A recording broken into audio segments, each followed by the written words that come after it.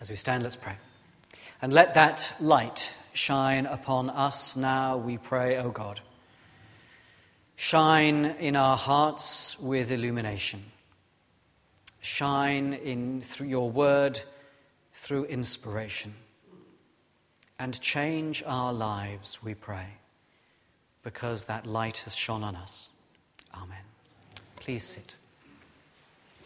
And please find Luke chapter 5. It's on page 1032.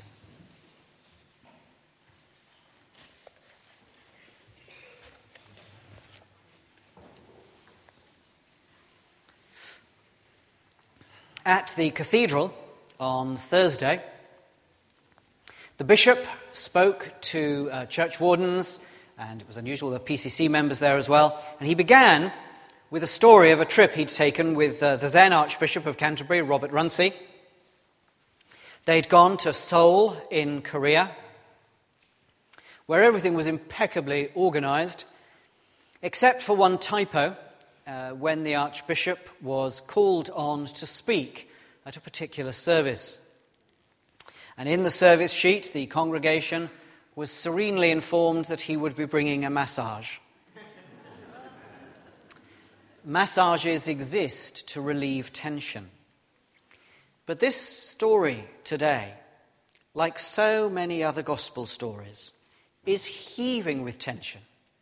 And it's not resolved at the end.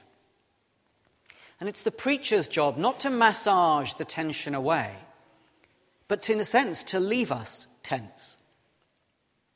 So that only as we follow the life of the gospel out there beyond those doors does the tension disappear. As John was just praying towards the end of our prayers, this is a story, and it echoes in lives full of risk and challenge and tension. And we'll do it a disservice if we get to the end of it and feel we've kind of nailed it, got it all sorted, there's nothing to do. Living it is what's left to do. It is only in Luke, this story, and it's one of a few stories that follow chapter 4 and verse 43. But Jesus said, I must preach the good news of the kingdom of God to the other towns also, because that is why I was sent. Well, let's go back for a moment, because I want you to appreciate some of the shape. Last week, if you were with us, you found us in chapter 4, so flip back a page. And to Jesus' reading and then sermon, well, it wasn't really a sermon, it was just a few words. In Nazareth, verses 4, 14 to 30. Then he moves on to Capernaum. There's an exercise of power, verses 31 to 37, when there's an exorcism. And I'm just going to do the shape. There's another exercise of power when there's a healing in verses 38 through to 44. There's another exercise of power with something about sin. He's now moved to the lakeside in the story today, through to verse 11 of chapter 5. There's another exercise of power over the man with leprosy, verses 12 to 16. Something around uncleanness here. There's another exercise of power, verses 17 through to 26. And again here with something about sin. He's walking through the area, and verses 27 to 32, there's now a calling as he powerfully summons Levi to follow him. And again, there's an interaction about sin. Well, I guess some of you will know roughly that shape. But first of all, I just want you to register that it's from the moment he stands up in that synagogue, it's all about power. He exercises power, but then what that is about turns out to be something to do with sin. there's an increasing level of tension throughout those stories as other people start to notice what's going on, especially the old guard, the Pharisees, the scribes and so on. And over time, we'll have to pay attention to them, but not today. Today, the pattern, I just want you to notice, is there's something about power that he does and something about sin that he says. Now, that's the pattern because in each of these stories, something happens. And that can be a problem because we come to these stories and think, well, we didn't see a miraculous draft of fishes. We didn't see a healing miracle last week. And we're going to need to face the tension around that sort of thing not happening in our lives. At least not around ourselves. We've got a series on the kingdom of God. Most of the stories are from the Gospels. In most of the stories from the Gospels, something happens. Too often, stories from the Gospels become little more than little moral lessons, with all of the what happens sucked out of them. And we're going to have to put that back and ask the question, how do we get the gospel from the Gospels, the good news from the good news? This is not the gospel story that has the early calling of the disciples as they are mending their nets. Luke doesn't have that. So the first we have heard of Simon is when in chapter 4, Jesus has gone to his home and healed Simon's mother-in-law of a fever. Now you can go to Capernaum's ruins today, and the evidence is remarkably strong that you can actually see that house where he did it. It's extraordinary, but it is true that there's a very strong evidence that you can see the house where that happened.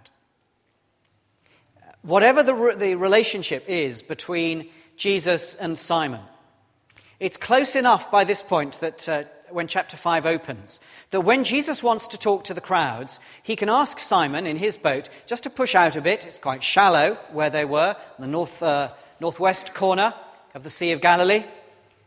Push out a little so that Jesus can talk to the people from the boat, which would have been moored there. And then Jesus says, push out deeper and let down the nets. Simon thinks at one level he's barking mad. Master, he says in verse 5, it's fairly polite, but not all that polite, it's not unique.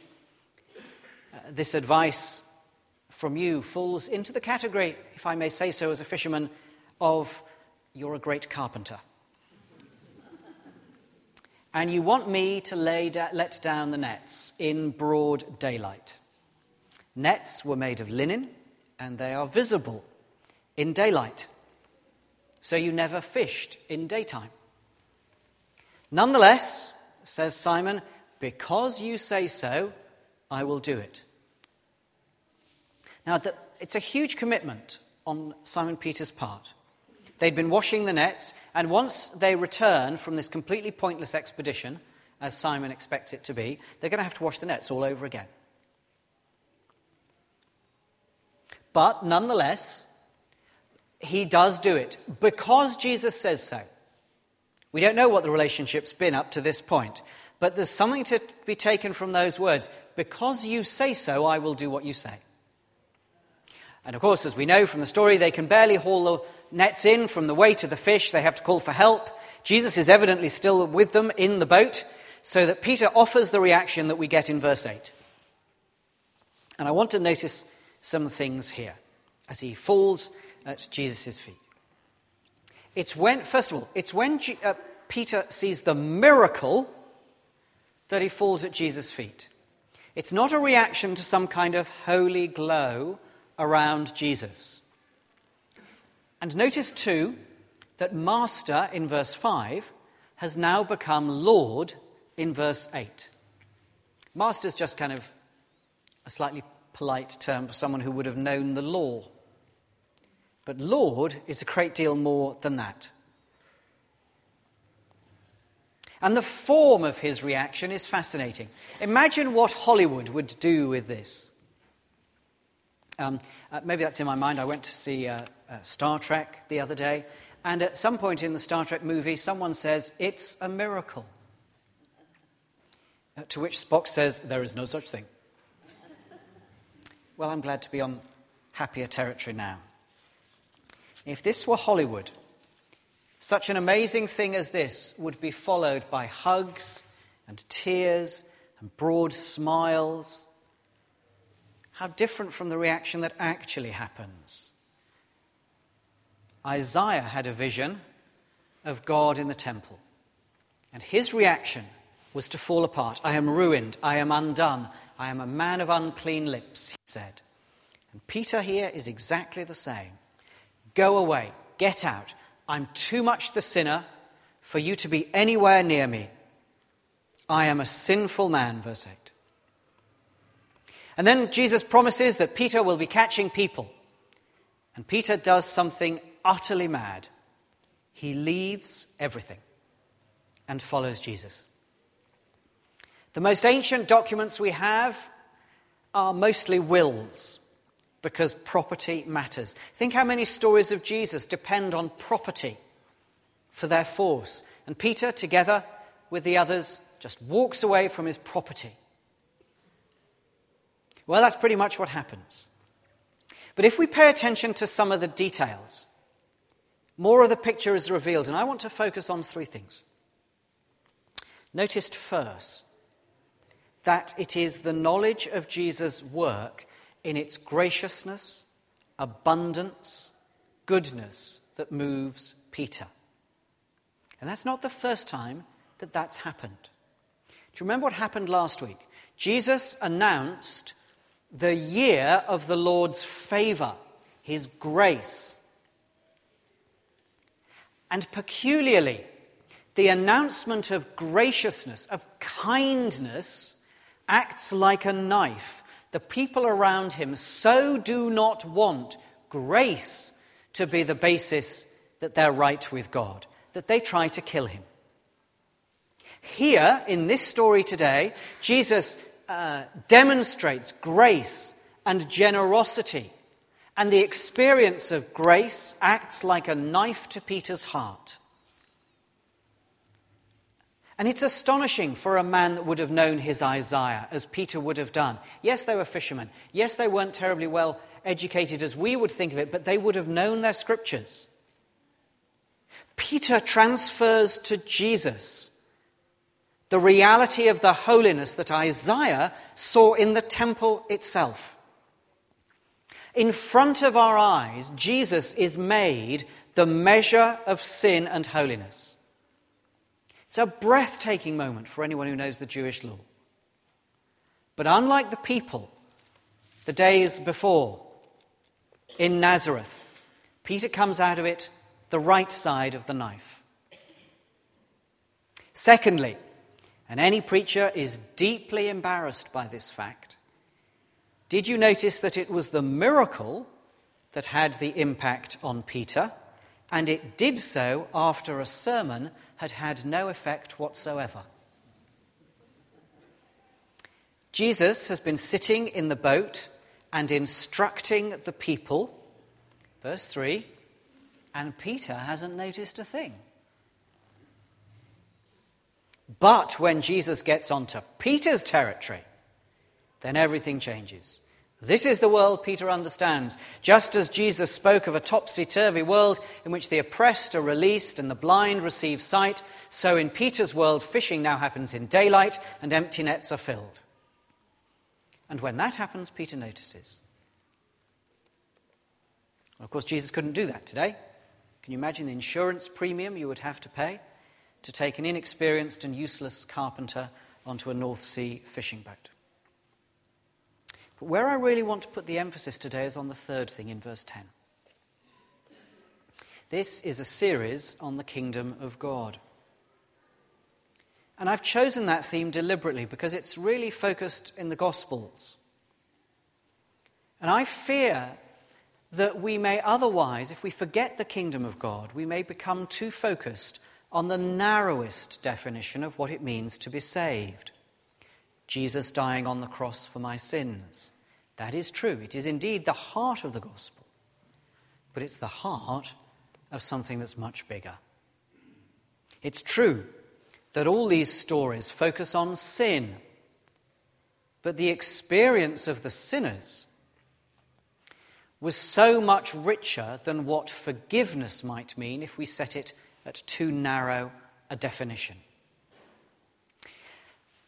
Consider how the sequence works in this story. In reaction to the work of God, Peter recognizes himself to be a sinner. That recognition becomes a kind of repentance. He falls at Jesus' feet and says, I'm a sinful man. So far, so typical. The work of God, a recognition of our status, and a turning from it. So far, so typical. But then, Jesus' response is, first of all, don't be afraid. Well, that is the classic response from heaven to earth. Do you remember all those angels? The angel that visits Gideon, don't be afraid. Gabriel comes to Mary, fear not. Fear not. You don't need to be afraid. There is peace. It's okay. We are at peace here. We live in reconciliation.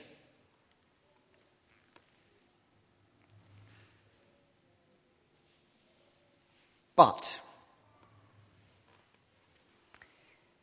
then Peter receives the call, from now on, you will catch me. There is peace, yes, but it is a peace that has movement built into it. It's not the peace of being still. It is the peace that's going on to do something. If many of us were asked the gospel, I think we might answer in terms that stopped at forgiveness, at the challenge of the sinner finding reconciliation. But that is not the whole gospel as this story tells it.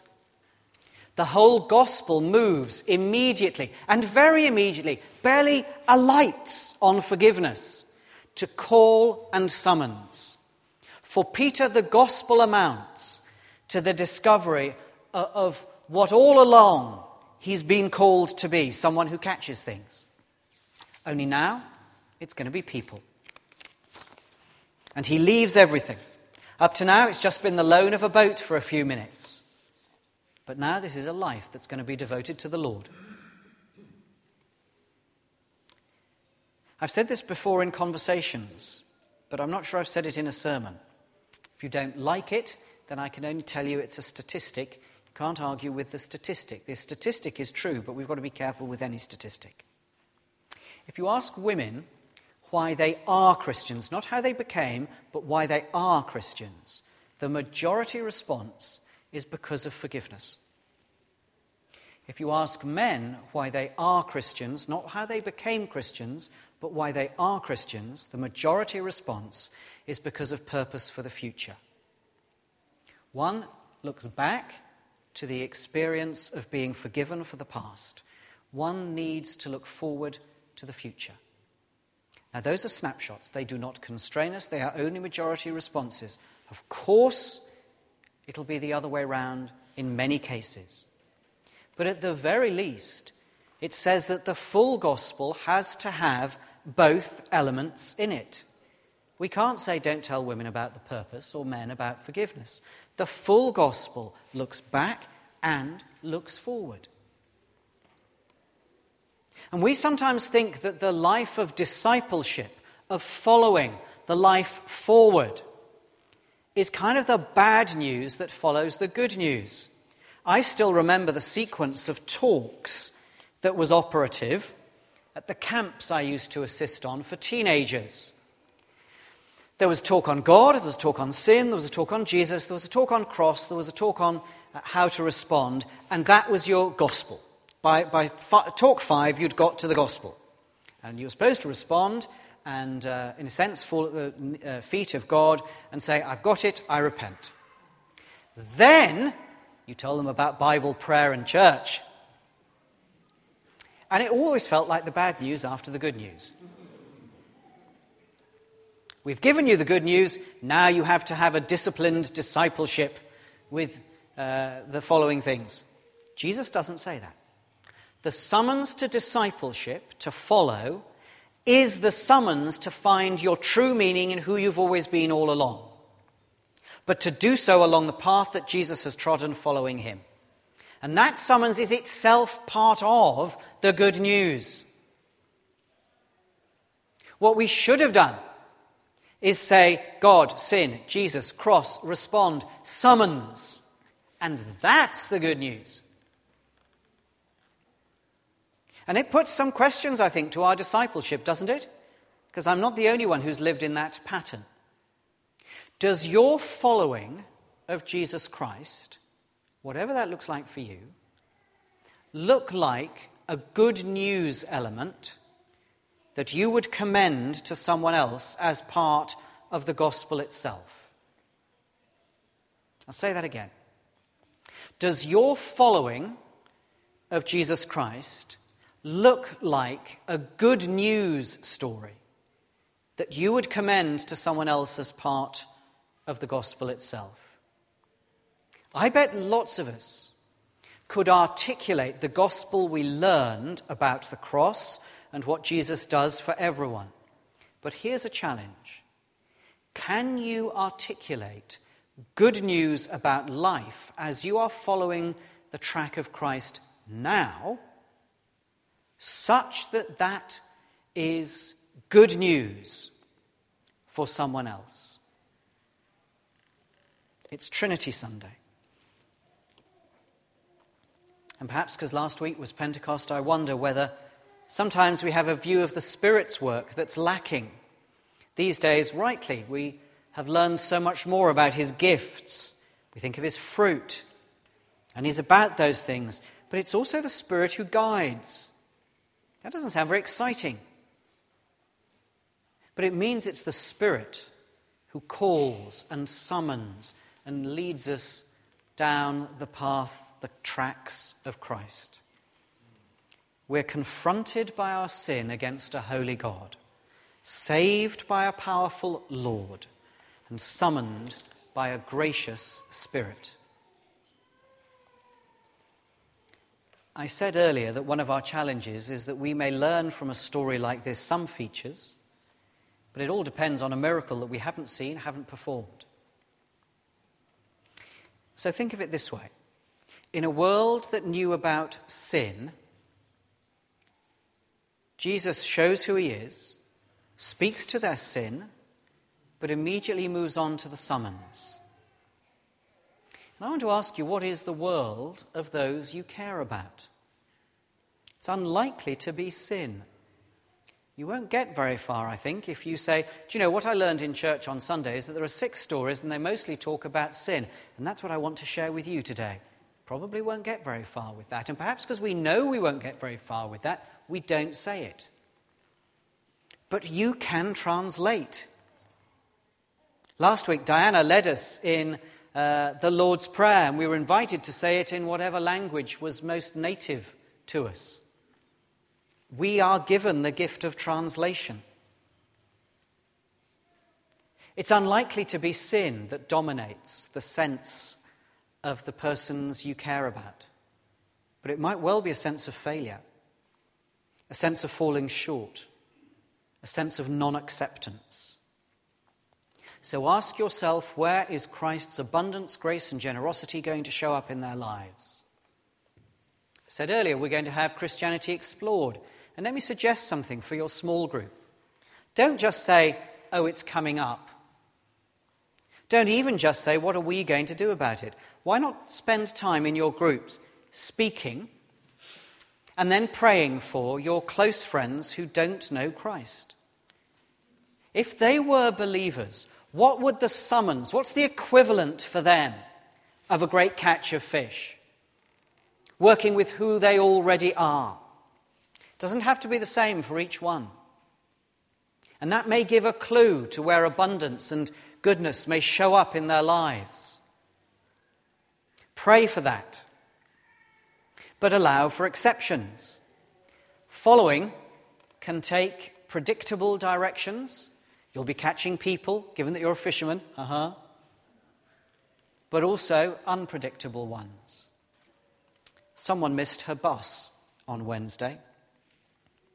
Ingrid Loyot-Kennett spent some time keeping attackers calm and occupied, and then got on her bus.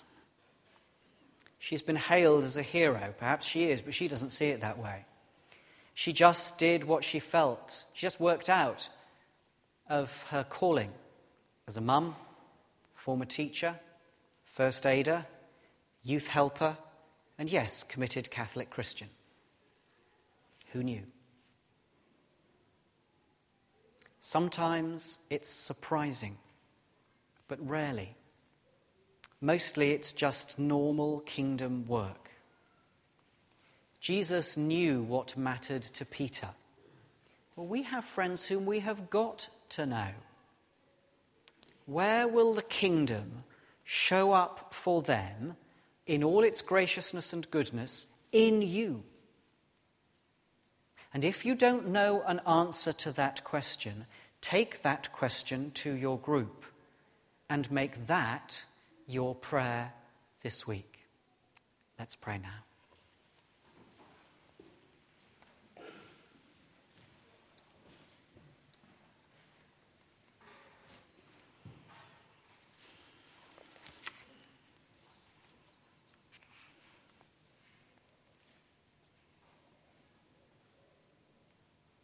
Lord God, at the heart of our story today is this moment of extraordinary tension. As the penny drops for Peter, he falls at his knees and he says, Lord, for the first time. And part of us would like it if the story ended with Jesus saying, that's okay, you've understood who I am, now go in peace. But he doesn't. He puts more tension back into Peter's life and says, you're going to have the task and calling of following me for the whole of your life. Who knows what that will bring, what risks you will take. And Lord, as we come to you, we come largely as those who have fallen on our knees and said, Lord, and asked forgiveness for our sins. And we would love it if we left here today with a sense of profound peace and calm because everything's okay and serene. But it isn't like that. You send us out still with that sense of tension, still knowing that there are risks not yet taken, challenges not yet faced. And yet for Peter, that moment in that boat served as what he needed for the whole of his life. And we pray that because we've been together, because we've attended to your word, because we've heard the story of what it meant for one man to fall on his knees, then we who have done the same may also for the whole of our lives be able to live in the tension that comes of not knowing what service of you, what discipleship of you today will bring.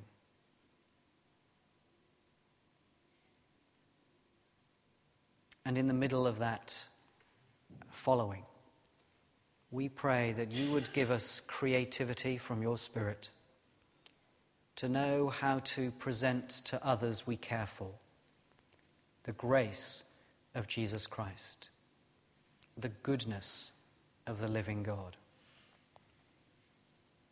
And where we don't know that, give us the grace to come humbly before you and ask for the wisdom of your Spirit. Amen.